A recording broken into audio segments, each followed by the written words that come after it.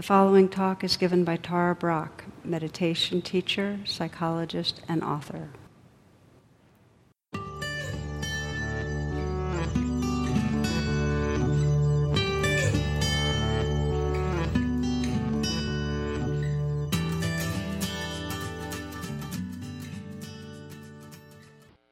Good evening and namaste. On opening night, I mentioned our statue here, our leaning Buddha, and I'm wondering how many of you checked it out to see if it really was leaning. Anyone? Yeah, I thought so. Well, we got it. A friend of mine from our community in Washington and I found it, and we were really happy with the look of it and brought it to the Wednesday night class, and we kind of unveiled it. And I remember after class seeing people standing in front of it, and they were all kind of going like this. So it was a surprise, and at first, I thought, oh no, I can't believe I got a bad Buddha. But for some of us, we were thinking of renaming IMCW to the Sangha of the Leaning Buddhas or something, because, think of it. It's quite symbolic to have this mold that's just not perfect. And still, so what? It's this, the spirit shines through. And so this is pretty much pointing to the theme of tonight, which is that when we suffer, it's because in some way we're making the mold, the conditioning, the weather that's moving through us wrong. That we've got in our body and in our mind a sense that I shouldn't be like this and life shouldn't be like this. In other words, it's described as we're kind of at war with reality. It's not okay the way it is. I remember in the Washington Post offers these awards for different T-shirt titles, and one year was the T-shirt of the year was, "I have occasional delusions of adequacy." And there's this cartoon with a dog at the psychiatrist's office, and he's saying, "It's always good dog this and good dog that. Is it ever great dog?" So you get the idea. So there's this sense of something's wrong. I was very moved some years ago, a story that Sylvia Boorstein shared about the power of the practice of metta, of being able to see past the mask and see the goodness. And she described the experience of a young man named Phil, a Buddhist practitioner who was in the streets of New York, and he was accosted by someone, by a mugger, and this disheveled man, scraggly beard, etc. And Phil gave him $600 that was in his wallet, but the mugger was shaking his gun, and he was obviously really a distraught guy, kind of dazed and high on some drug or whatever. And he demanded more. He said, "I'm going to shoot you." And Phil said, no, wait, don't shoot. Here's my watch. And he gave him a really nice watch. He said, "It's an expensive one." Guy's still really disoriented, and he's still shaking his gun, saying, "I'm going to shoot you." So Phil mustered up all the loving kindness he could. He said, "Look, you did really good. You got $600. You got a really expensive watch. You did really good." And the guy kind of put his arms down and said, "I did good." And then he just kind of walked off half-dazed. He goes, I did good. I did good. I found that touching on a number of fronts. I think one of the greatest gifts we can ever offer each other is to, in some way, mirror back that goodness that's there. Because we forget. And we all need reminders. So just that power of reminding, but also the sense, this mugger, it's like he's an extreme leaning Buddha in the moment, but that deep down in him, he wanted to feel his goodness, how much it matters to us to trust that there's some purity, goodness, consciousness, heart that there's some beauty in us. We all have that longing, and the longing comes from what's truly pure and good. It's kind of calling us home. So in Buddhism, there's a kind of perennial wisdom teaching that is that our Buddha nature, that this loving awareness that lives through each of us, it is our essence, and it's no further from us than waves are from the ocean. It's here. And yet, we suffer because it's obscured. We suffer because we fixate on the particular shape of a particular pattern of waves that we call self. And we forget that luminous, wakeful, tender spirit. We forget. I think sometimes some of the most basic truths are the ones we forget most regularly. And one of them is, if we can't love the life that's here, we're not going to be able to embrace others in our world. It just doesn't happen that way. The Buddha said, the moment you see how important it is to love yourself, you will stop making others suffer. So I'm titling tonight's talk, Loving Ourselves into Freedom. There's it's a kind of a lens of Dharma. Each night you've been getting in different ways how to bring rain. We've been using rain as a model, but it's really what rain is. Very, very fundamentally is these two wings of noticing and allowing. Deepening that noticing, having the allowing turn to love. Understanding and love. And so we'll be bringing that to that deep-rooted sense so many of us have right at the core that something's not okay. I have so many dog cartoons. Here's another one. Dogs. This time the dog's the therapist. I'm just going to wag my tail and lick your face until you feel good about yourself again. So anyway, we're activating our inner dog, the one that can do that. But just to say that this isn't like kind of the soft side of Buddhism, kind of the feel-good therapeutic side. To understand that self-aversion is the glue that actually holds that self-sense together. You could explore that by sensing if you were no longer judging yourself, if you really didn't believe anything's wrong, who would you be? Okay, so we're going to circle back to that one, but that's just tossing it out there. So the premise here is that the self-sense, the kind of solid self-sense, and self-aversion co-arise. The more we're identified with an egoic self-sense, the more there's going to be with that a sense of something's wrong with me. And I clearly not to take my word for it, just check that out. I'm putting that out there. And one of the ways of understanding it is that all creatures incarnate, have the perception of separation. We're designed to experience separation. We're designed to have a nervous system that out of that feeling of separation pursues things to become more complete and defends out of fear what might threaten us. So we're this wanting, fearing self. That's the identity. And then what gets added on to it is, I don't like this wanting, fearing self. There's something wrong with this self. This is sometimes called the second arrow.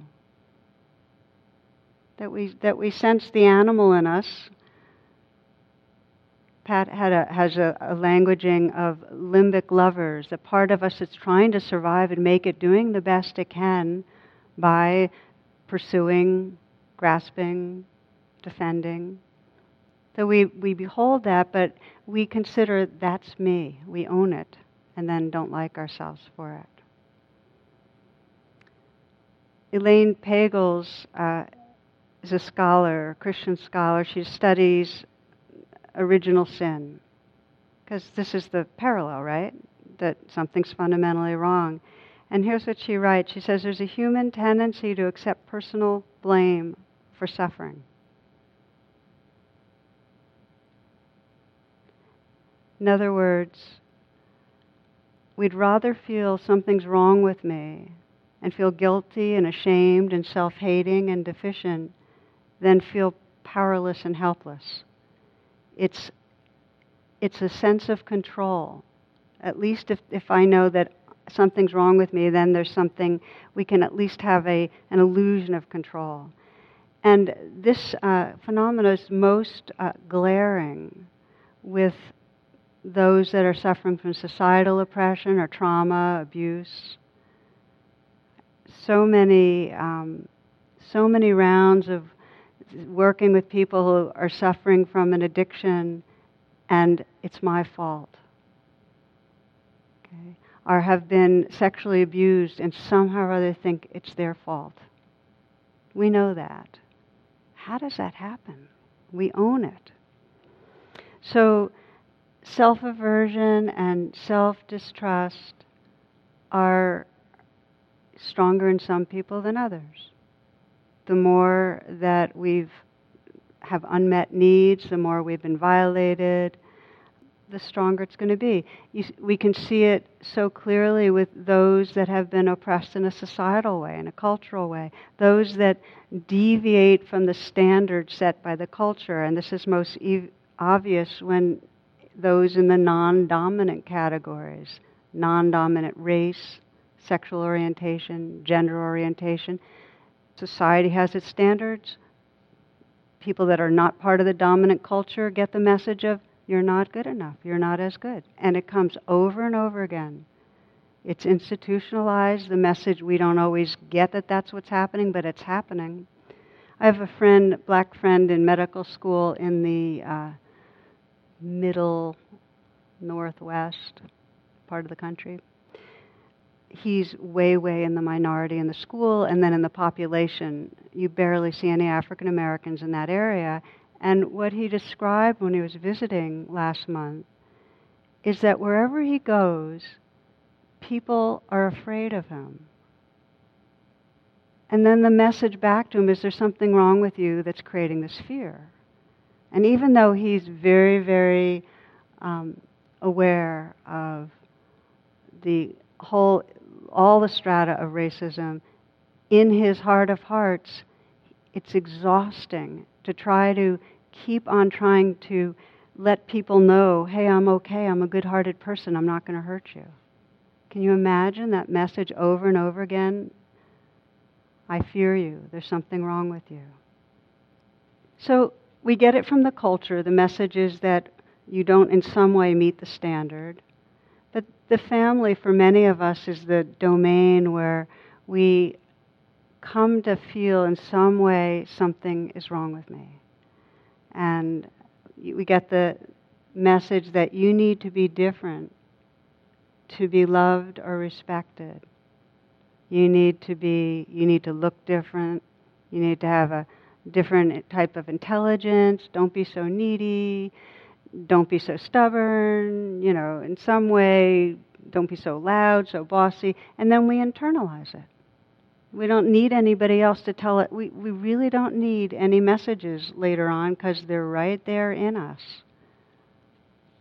Story I heard, a woman walks by a pet store and there's a parrot cage out front, and right when just as she's walking right in front of the store, the parrot goes, "Awk, awk, you're ugly and you're stupid."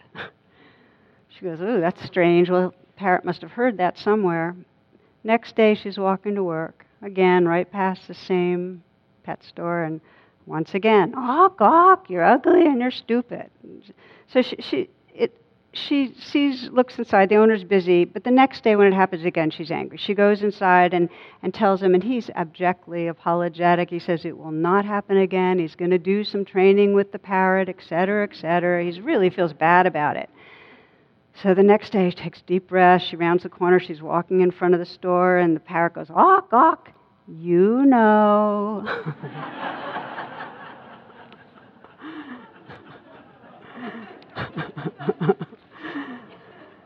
So we do. So let me ask you let's do a short reflection together, because we're talking about the messages that end up creating this sense of not okay. So let's examine in our own lives just for a few moments.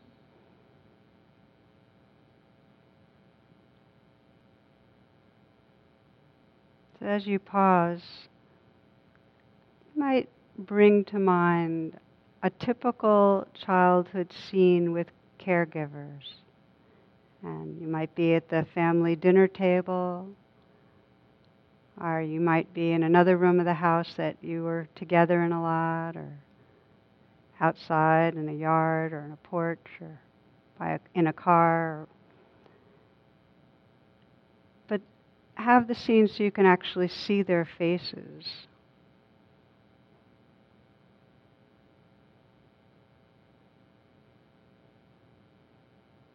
And if you could freeze the scene and just look at their face and sense, well, what's the message that you get from that face, from those eyes?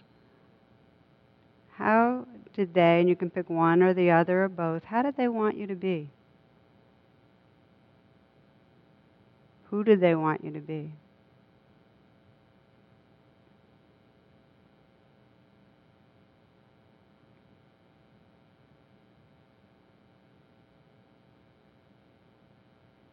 What were the standards, invisible or not invisible, that in some way they communicated?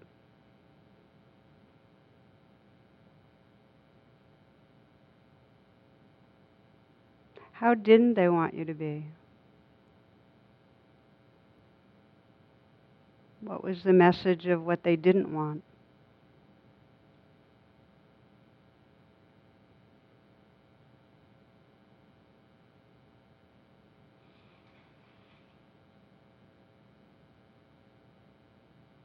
How much did they notice who you really were and are?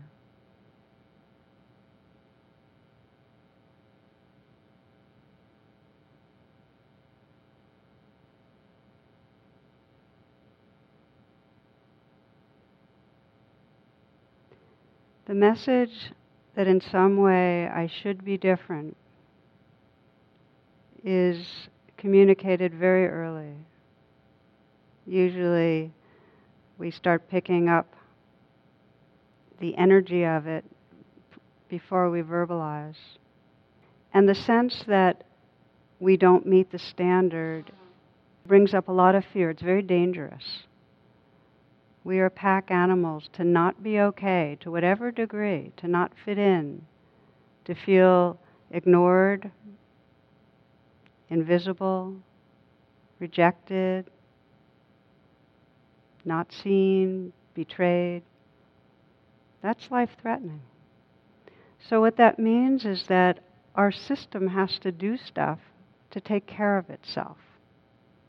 We have to in some way put on armor, get strategies to make it through. And so that's what we do. We all have a set of strategies to, in some way, try to prove that we are good and cover what seems bad. Covering our badness is really, really deep in our system. I mean, just think again, original sin. There is an assumption in the primary religion that influence hearts and minds over the centuries of something's wrong. So we have to control our badness. We have to control our animal selves, So we have strategies not to make mistakes. There's another story. There's a lot of stories of novices entering monasteries, but in this one, come to the monastery and all the monks are very, very diligently making copies of these ancient manuscripts, and they're making copies and copies and copies. But what he sees is they're making their copies from copies, okay? They're not copying from an original manuscript. So he goes to the abbot and said, well, if there was a mistake somewhere along the line, we'd be learning from manuscripts that were actually really misguiding. So the abbot said, you've got a really good point. So he went to the vaults way, way deep under the monastery to check out and see, well, what about that original manuscript? What did it say? And he was gone for hours. So the young novice guy said, got worried and wondered what was going on. He went down to check on him, and he found him deep, deep in the cellars, where the vault were, banging his head against the wall and crying uncontrollably. So the young guy said, Father, Father, what's wrong? What's wrong? And in a choking voice, he responded, the word was celebrate.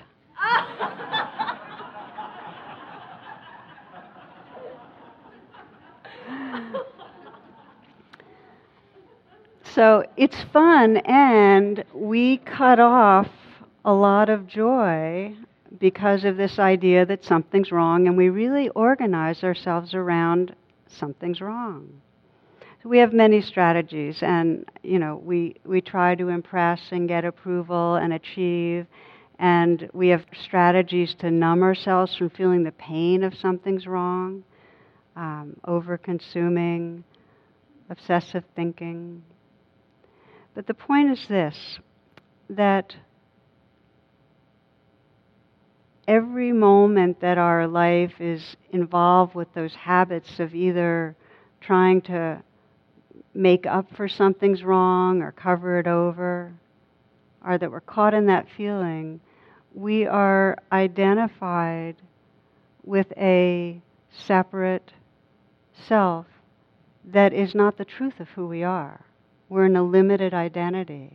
And the more we pursue our control strategies, the more we're actually reinforcing that sense of separate self. So the key here is that until we can see the self-aversion and the strategies we use to try to not feel it or in some way cover over, until we see that, we're still in that trance. We need to be able to see it. And I can say that over the decades, when I watch and when people get, I sometimes call it the trance of unworthiness, it's a trance of in some way something's wrong with me. When people get it and then start seeing how pervasive it is and the effect of it, just seeing that wakes up this care, like this hurts. It's almost like a soul sadness, where you see the landscape of your life and you start getting, how many moments have I sacrificed feeling connected or joyful or okay to this sense of something's wrong? How many moments? And when we start getting that, what that brings up is a commitment, some dedication to waking up. I remember at the beginning of Radical Acceptance, a story I put in right at the beginning, because it struck me so much, was a woman who was with her mom when she was dying. And her mother came out of a coma, and she looked at her in the eyes and said, all my life I thought something was wrong with me. And then she closed her eyes, and that was it. That was the last thing she said. And so for this woman, it was a gift, because it just, in some way, that sense of it doesn't have to be that way if we can wake up and commit ourselves.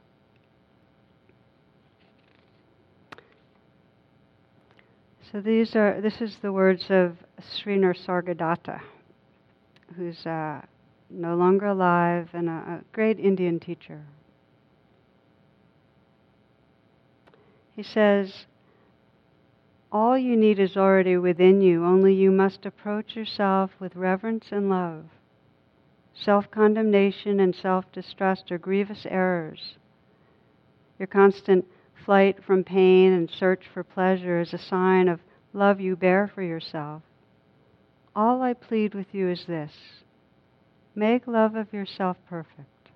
Deny yourself nothing. Give yourself infinity and eternity and discover that you do not need them. You are beyond. All I plead with you is this. Make love of yourself perfect. So let's just take a moment to unpack this, because there's so much in that to me. I mean, first he's saying, your flight from pain and your search for pleasure is a sign of love you bear for yourself. This thing we don't like about ourselves, the grasping and the aversion, and we so much don't like it, and it's just our more primitive survival systems playing out. But then he says, okay, so that's playing out. All I'm asking is up-level that loving, evolve it, which we have the capacity to do. Our brains have the neurocircuitry to love from a place of really seeing our interconnectedness, of seeing past the mask, of deep compassion and empathy. We have that capacity. So he's saying kind of up-level, evolve that loving. And what does he mean by loving yourself? I mean, there are some Buddhists who would say, wait a minute, loving yourself? Doesn't that reaffirm a self? And in actual experience, any moment of feeling a sense of love, whether we're giving it or receiving it, softens and dissolves the edges of self. The solidity of self begins to loosen with any bit of loving. So to make love of yourself perfect means loving the life that's right here. You're not loving a narrative self, a story of self. You're loving this feeling of a clench. And you're loving this yearning. And you're loving this sense of wanting and clinging. You're just loving the different weather systems that come up. You're loving the leaning Buddha in whatever particular position.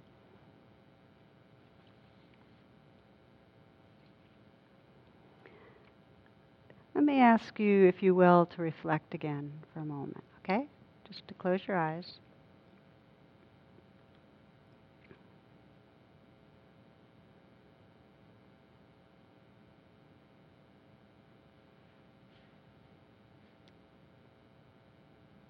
Krishnamurti says the most basic expression of love is paying attention. So we begin with that. And the invitation just for a few moments is to explore for yourself what it means. What does it mean to make love of yourself perfect in this moment?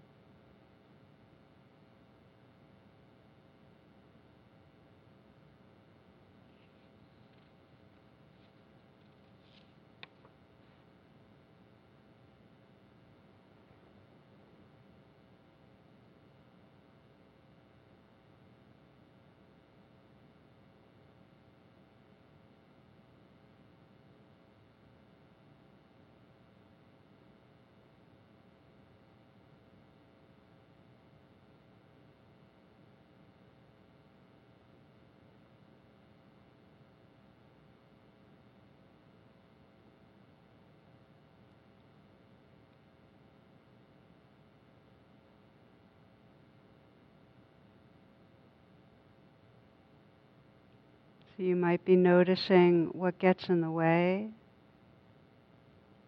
of feeling loving right this moment. Or you might notice the ways of paying attention that help you.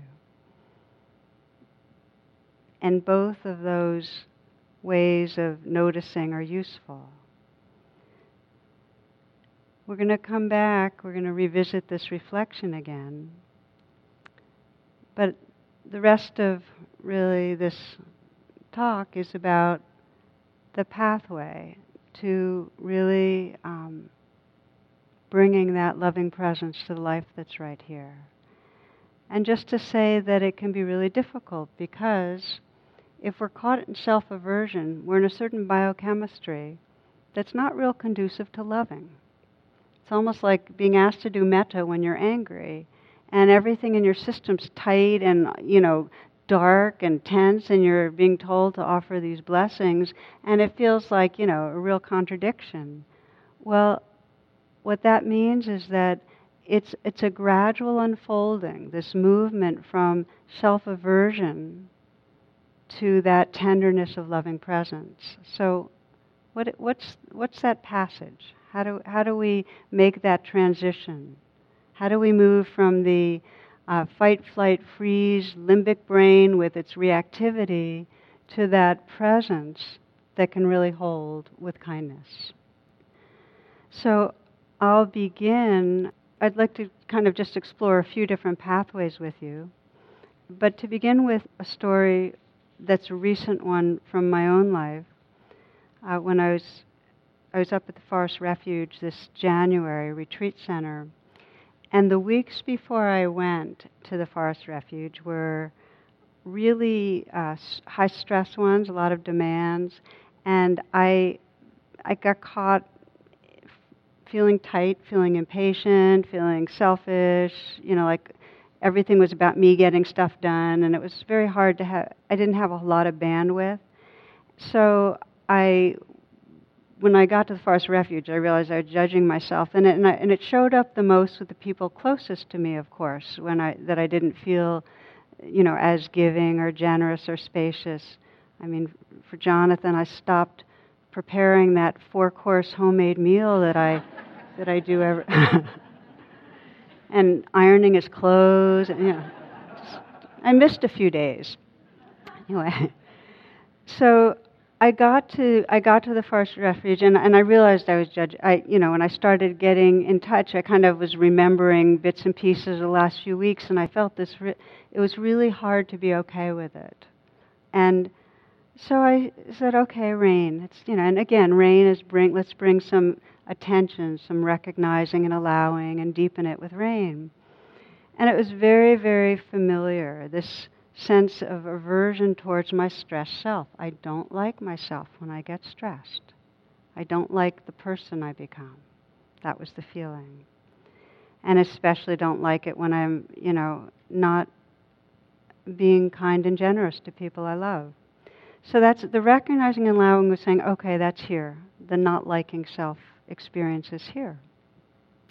So investigate. So I started feeling into it and feeling into where the kind of clutch was, and it was a very familiar sense of not okay, and it went down to, if I had to give a voice to the belief, it was I'm not lovable. It went down to that core place, and so I could sense that place needed, a kind attention. So I put my hands on my heart as I teach so often, and I said, okay, not lovable, feeling it.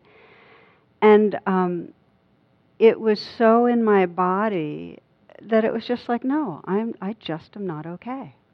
It was just this, And so I had no alternative but to keep on paying attention. So this is one piece I'm saying, is that sometimes we just can't offer the kindness. So keep paying attention. Remember Krishnamurti's teaching that that's the most basic level of love. You just stay. Okay. So feel the unlovable place, feel it, feel the clench, and give it a voice. And what is it most saying? What is it most wanting? And I could just feel that very young voice saying, please love me. So I just let that voice say it. And the more I kind of let the words repeat and repeat, the more it came from a very, very deep-rooted yearning, really deep in my body and being. And I started sensing what I wanted to love me back. And it wasn't like a particular person. For me, when I imagine what I'm wanting, there's some presence. It's very real, and it has a personal sense, and it's really in relationship with the life that's right here. But it's just a diffuse, light, warm, formless presence. And so the yearning was so deep it invoked the presence. I'm going to speak more to that. But saying, please love me, came from such a deep place that the loving sense was there. And I imagined that this presence was kissing me on the brow. And the kiss was like this blessing, just saying, total care. And I just stayed and practiced something I've been practicing a lot, which is when something feels good, just pause and absolutely let it in. Feel it. This is in training the mind to how it can be. So I just let it in and let it in. And the more I let in that sense of loving presence, the more the I dissolved into that loving presence. It just wasn't a self it was coming into. It was just I became a part of that field. But that wasn't the end. I was feeling this field of loving presence that was what I was. And then I started imagining different people in my life. And with each of those people, I would imagine either kissing them on the brow or giving them a light touch and saying, I love you. Looking them in the eyes, saying their name. And I had never found a way of doing metta that so immediately catapulted my experience of separation into one of pure communion. So I started doing metta for the people I knew, and then I started, then I was walking, I went to a meal, and I saw somebody passing by, and, an elderly man that we kept crossing paths, and I imagined, kissing him on the brow and saying it. And it's like from then on, that person was like, we were really intimate for the rest of the retreat. So this became a kind of custom design metta for me. But what I want to say is that many, many rounds since then, the trance of unworthiness comes up for me a lot. I don't believe it so much. I don't stay in it so long. But the sense of not okay comes up. It's just a pattern that comes up. And so I do a much more light or quick rain. Oh, recognize it, let it be right there, feel where it is, and then I would just imagine that kiss on the brow. And then the N of rain is really resting in that field, getting familiar with that field. Knowing that field of love is what we are. That's the N of rain. Now, I took time on this because these steps are kind of archetypal. They can do them in different order. I haven't run into somebody that particularly had a kiss on the brow, but I've heard many variations. One friend here that I was with in an individual meeting described how what she calls on and what emerges is a sense of her high self is like an angel enfolding her in its wings. She could feel the very light touch on the face, really protected, really safe. Every one of us, because love is our essence, because the waves are no more distant from the ocean in any moment than we are from that loving presence, every one of us has the capacity to find a pathway to feeling that sense of loving the life that's here. But they take practice. I more and more think of it in terms of neurocircuitry, that we have the circuitry that tells us something's wrong with us, we're falling short, we're not okay, we don't belong, we're incomplete. And that's been running for many mind moments, millions of mind moments, with an association of feelings and sensations. Each time we in some way interrupt it, in some way, and introduce something more healing and true to our being, we're beginning to create a whole new, the physiological grounds for a different identity. So the steps, when we get stuck, to recognize it, to let it be there, not to try to do one of our control strategies to get away. This is the learning to stay piece. The next step, after we've allowed it, recognized and allowed it, is to feel it in our bodies. There's no awakening of love. The moisture of love does not awaken unless we're in our bodies. Have to be in our bodies. And I realize that for many of us, that takes months, years. It's a practice coming into our bodies. Once we sense the aversion and the longing, to reach out from that place. We all have different ways of doing it. As I mentioned, for me, the words were, please love me. Someone else may have a sense of, may I be held, or held, and someone else, please see me. Just keep me company. Whatever the wish is.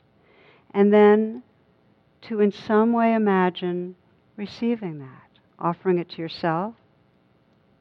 Jonathan told a beautiful story last night of a young man caught in aversion and finding where that pain, if it was in his body, and really being able to offer a deep sense of kindness, offering it to ourselves, or reaching out to have some sense of the larger who we are holding us. So, many rounds, and you may do it and might not be complete. You might not get to the full-blown end of feeling totally in the ocean of loving presence. That's okay. It's really okay. Just start again and feel it and allow it and be with it. Now, for some of us, the sense of violation, how we have caused harm, is so great that it's very hard to reach out. It's really impossible to hold ourselves with forgiveness or kindness. And it's very hard to even sense some love coming into us. And the greatest challenge is when we've violated our sense of how we should be in the world and hurt others. So another story for you. This is a man I was working with many years ago. He was a recovered alcoholic. And he got divorced when his son was pretty young. He was still drinking, and he tried to maintain contact and offer support. And there was real estrangement, though, very, very hard. His son felt, allied with the mom, and he was pretty much on the outs. So even as his son was an adult, he'd have visits, but they were pretty superficial. They barely had eye contact because mostly the visits were so he could see the twins, which were his grandchildren. But it became worse and worse for him because he felt so guilty and so unwanted and so unforgivable and he was starting to practice mindfulness, so he was actually getting in touch with it. You might have noticed that mindfulness can make things worse before better, Okay, just checking.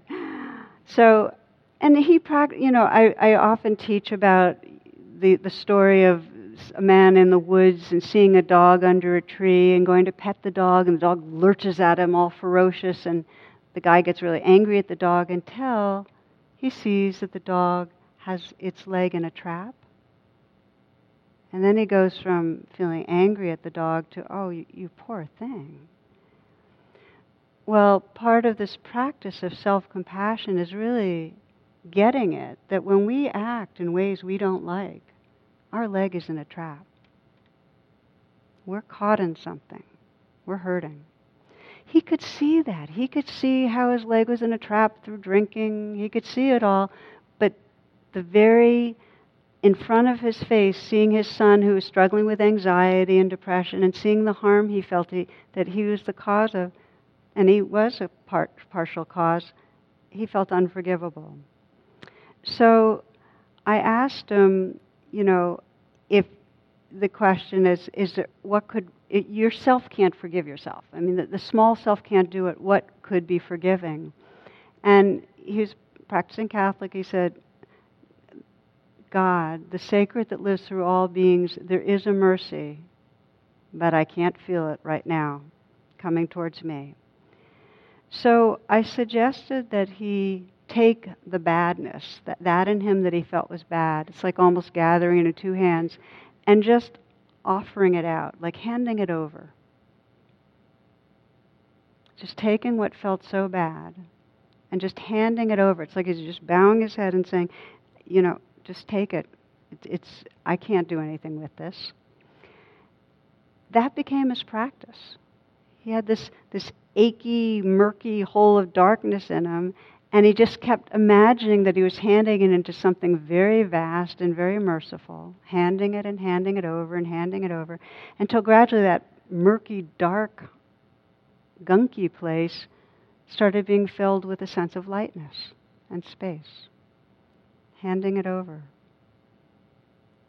While this was happening, his visits started changing. The conversation, there actually started to be some contact with his son and his son's wife, just some light conversation, but mostly with the twins. He got them a sprouter.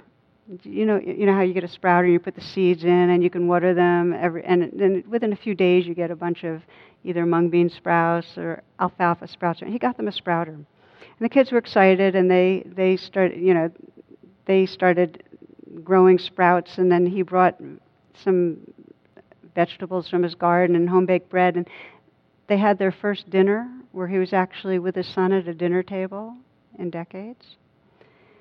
After dinner, the children went to bed, and that's when he finally said what he needed to say and couldn't because he felt too ashamed to even say it, which was, I failed you and I can never make it up, but I love you. I love Deanna, his wife, and I love the twins. And I hope you'll accept me back in your life. And his son couldn't say anything for a while, but that was the first time the two of them had hugged since his son was 7 years old. His son wouldn't hug him after that. And it wasn't like a fairy tale thing. It took a long time because there's a lot of hurt and anger. But I think again of that line from the Buddha that when you see how important it is to love yourself, you'll stop causing others to suffer. That this isn't something we do for our own individual self. We do it for the freedom of our hearts and for others as well. In the mythology of the Buddha, the Buddha's awakening, the night of his awakening, he got attacked by all the challenging energies that Pat described. Greed, hatred, delusion, all of it. And he was pretty free by the time the morning star appeared, but not totally free. And then Mara, the attacker, the shadow side that it was attacking him, through the night he had, met all of the attacks with this presence and compassion. It said that the slings and arrows turned to flower petals and fell at his feet. There was a mound of petals. But he wasn't fully awake. So then Mara issued his final challenge. And some of you probably know what the final challenge was. It was self-doubt. It's the hardest and the deepest to not trust ourselves. It's really hard. So when that happened, the Buddha did not try to do a meditation muscling into, working with that one. He put his hand out and touched the ground. And he called on the earth goddess to bear witness to his goodness. And I feel like that's a really important gesture, an important moment in the awakening story, because it wasn't like a self trying to prove that he could do it or prove Mara wrong or whatever. He reached out to a larger belonging. He reached out to the web of life to bear witness to his intrinsic goodness.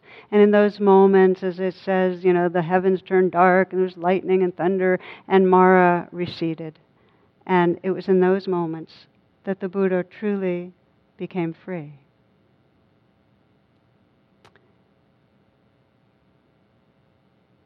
We need mirroring. We need to be reminded because the small self does not believe in itself. It doesn't like itself. Rumi says, whenever some kindness comes toward you, turn that way. Turn towards the source of the kindness. So we reach out.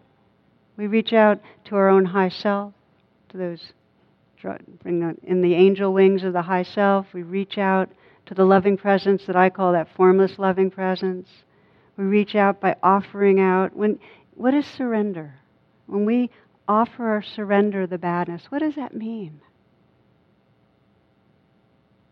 My understanding, because I do this also, I'll just say, it's too much, take it.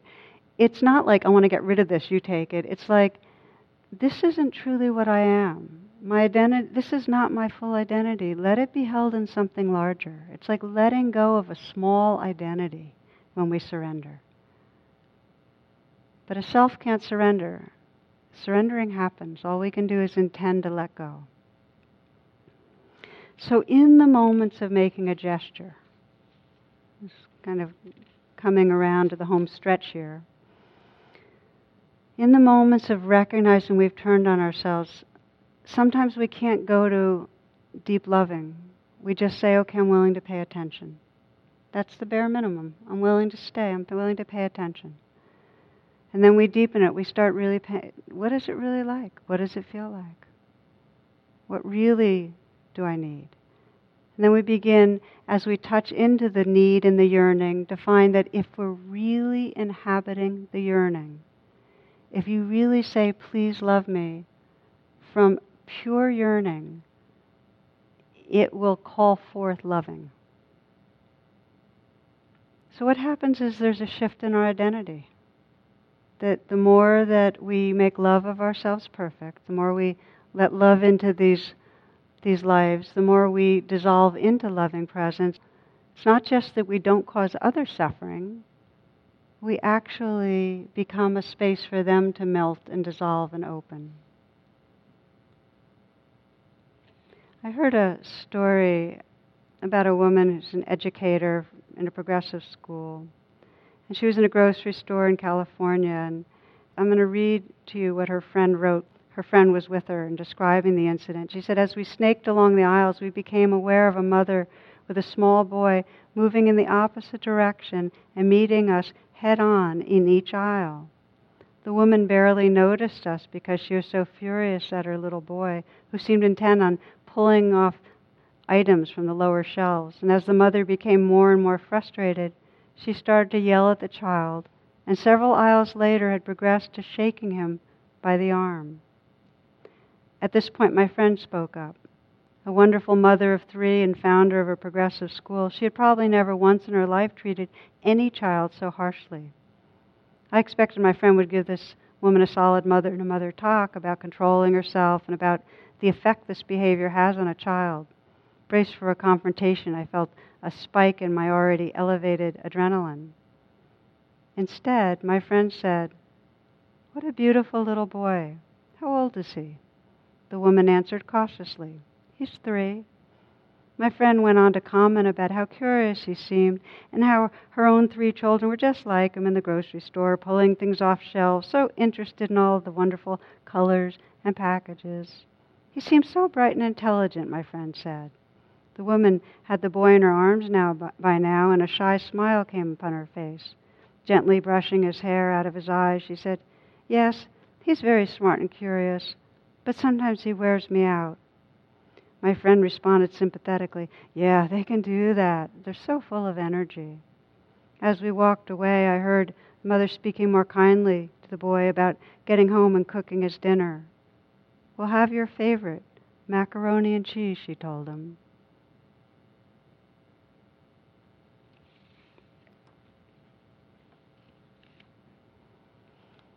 So children and criminals don't unfold and flower because of punishment, because of harsh judgment, and neither do we. You know how the Dalai Lama put it, "My religion is kindness." And we can't separate kindness from awareness. When we're really, really open and awake, and as it's described, empty, and it's not solidified, the natural flavor of that experience is kindness. There's a natural responsive warmth to awareness when we're really awake. And the more kind we are, the more we rest in that awareness. Does that make sense? This movement of offering kindness and opening into that awareness, and from that awareness, offering it out. It's never a one shot. It's over and over again, but gradually, as we develop this habit of responding to the life that's here with that quality of care, we become more familiar with the caring presence that's here than the self that we were judging. And I want to close with that because that is really the essential waking up or shift that happens in this practice, is that as we deepen our attention and as we rest more and more in that kindness, the sense of our being opens. We become familiar with that in a way that we really trust that's who I am. That loving presence is more the truth of who I am than any story I ever believed in about myself. So we'll take a moment to do a closing reflection together.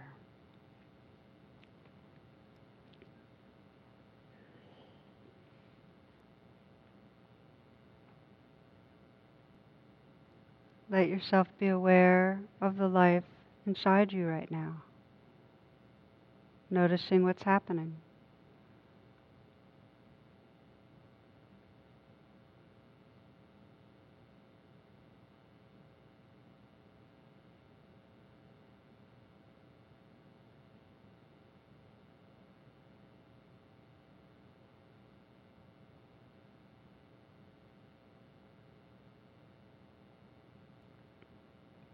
Notice if there's anything between you and really feeling at home in your being.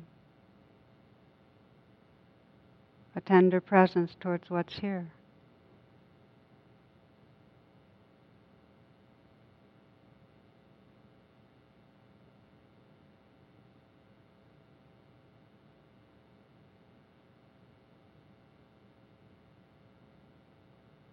And with whatever you notice, you might explore what it means right in this moment to make love of yourself perfect.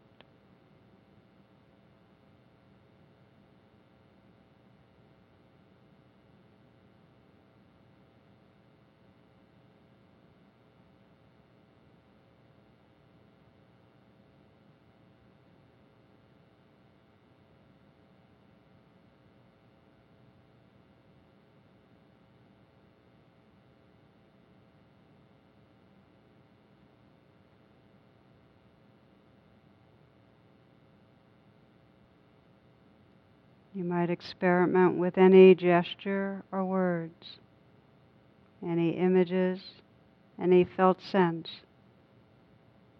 that wakes up the experience of loving the life that's here.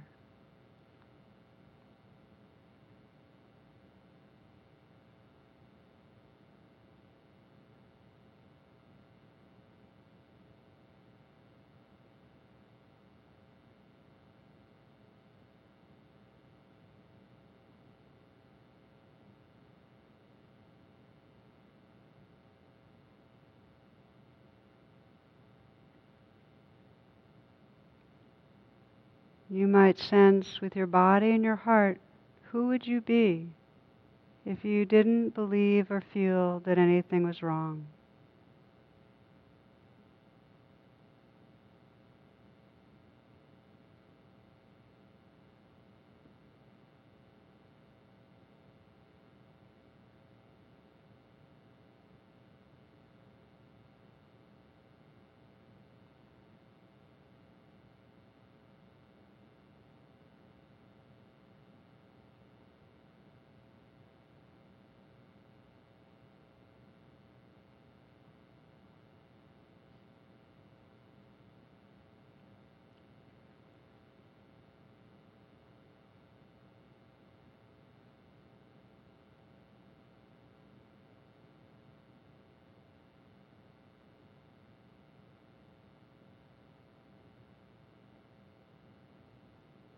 from the poem Awakening Now by Dana Folds.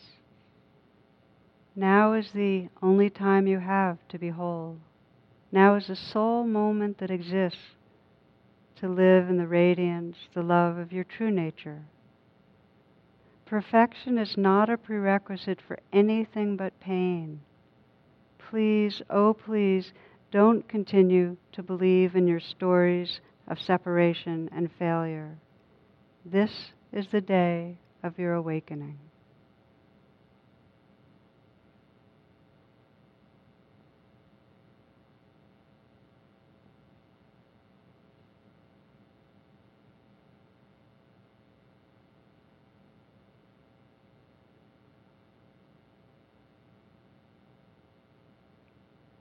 Namaste, and thank you for your attention.